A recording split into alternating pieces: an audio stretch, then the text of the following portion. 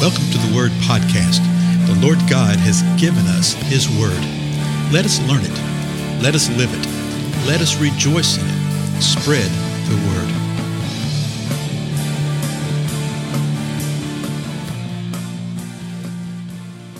Blessings, everybody. This is Dale. Thank you so much for joining with me today on the Word Podcast. We're continuing through 1 Peter, and we're at the third chapter of 1 Peter, and we're walking in arenas that sometimes people think are biblical landmines, but they're really not, okay? They're really not. If we would just simply look and see what the Word of the Lord says, if we would submit ourselves to the Word of the Lord. Remember, the Lord has been showing us how we're to behave with one another, how we're to act with one another. And He showed us how slaves and masters, servants and masters are to relate, particularly the servants, and that we're to be faithful, be obedient, we're to humble ourselves. And then He gave Jesus as the example of the great act of humility at the end of the second chapter when He offered Himself. So the beginning of the third chapter, the first verse we saw in the last episode, that Peter said, in the same way. So in the same way that the Lord Jesus Christ offered Himself, that we are to do some things, that we're to live that same way. So He talked about servants, and then we saw that He talked about wives. And He told the wives to be submissive to their own husbands, okay, even if they're disobedient to the word. And the reason is that the husband may be one without a word. Well, how will that be? Because they'll see the behavior of their wives. They observe that their wives are chaste, that they're respectful, that their adornment is not just external. You know, the braiding the hair and wearing gold jewelry and putting on dresses is not just that, but there's a hidden person of the heart. There's an imperishable quality of gentleness and quietness of spirit, which is very precious in the sight of God. And the husbands will see that, and perhaps they will be won. Perhaps they will be won because of the behavior of their wives. Now, he continues the idea in 1 Peter chapter 3, but he gives an example. So let me just start with verse 3 here. Your adornment must not be merely external, braiding the hair and wearing gold jewelry or putting on dresses, but let it be the hidden person of the heart with the imperishable quality of a gentle and quiet spirit, which is precious in the sight of God. Before we go on, just remember, ladies, that's what the Lord is looking at, that gentle and quiet spirit. That's what the husband will be drawn to, a gentle and quiet spirit. If you want the opposite of the gentle and quiet spirit, the Proverbs speaks quite a bit about women that are the opposite of that, and you don't want to go down that road. So here's verse 5. For in this way, in what way? In the way of the gentle and the quiet spirit, in the way of the hidden person of the heart, in the way of Christ, okay? In this way, in former times, the holy women also who hoped in God used to adorn themselves, being submissive to their own husbands. So he's picking up some things that they would have known about, because he's speaking to a group of people who are believers but were coming out of Judaism.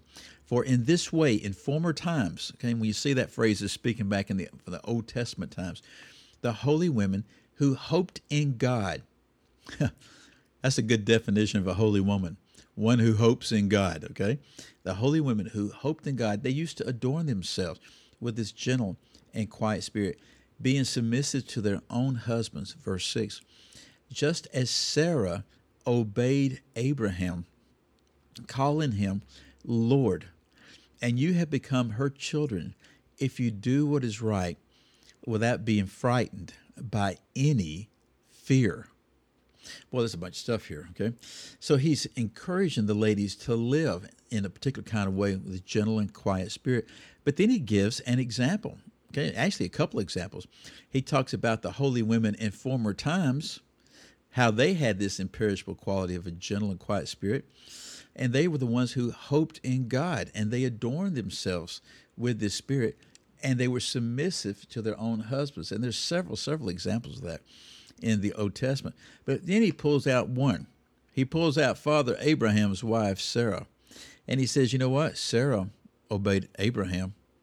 There was also a time when Abraham obeyed Sarah. Okay? So it's not this type of thing, again, to where the man is lording it over the woman. But no, here in this example, she called him Lord.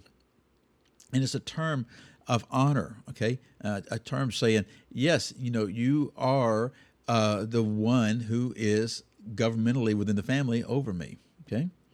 She called him Lord. And then he says this, and you have become her children because she hoped in God. She submitted herself to her husband. You become her children if you do what is right without being frightened by any fear. That's a major thing that comes against women all the time is fear. And it'll pop up in just the strangest ways here or there. And the Lord tells us to fear not. He tells us to be anxious for nothing. He says, if you will walk in this way, if you will submit yourself to your own husband, if you will do it without being frightened, if you will do it without any fear, then God's going to do some marvelous things. This is the way He's designed it. Now, let me say this real quick because my time's about up. The very next verse, verse 7 says this, you husbands, in the same way, okay? You husbands in the same way. And we'll pick that up the next time, but I want you to see it right now, the flow of it. He's talking about servants and masters. In the same way that Christ humbled himself, you walk in that humility. Wives, in the same way that Christ humbled himself, walk in submission to your husband. Husbands, in the same way. And then he's going to tell us how husbands are to walk in relationship to the wives. And it really comes out of what he just said right here, of the submissive spirit, not to be frightened of anything, not to be fearful about anything. Anyway, take these things before the Lord. It's 1 Peter chapter 3. Go read it tonight and see what the Lord tells you. Again, I'm Dale. Thank you for being with me. I'll see you again later.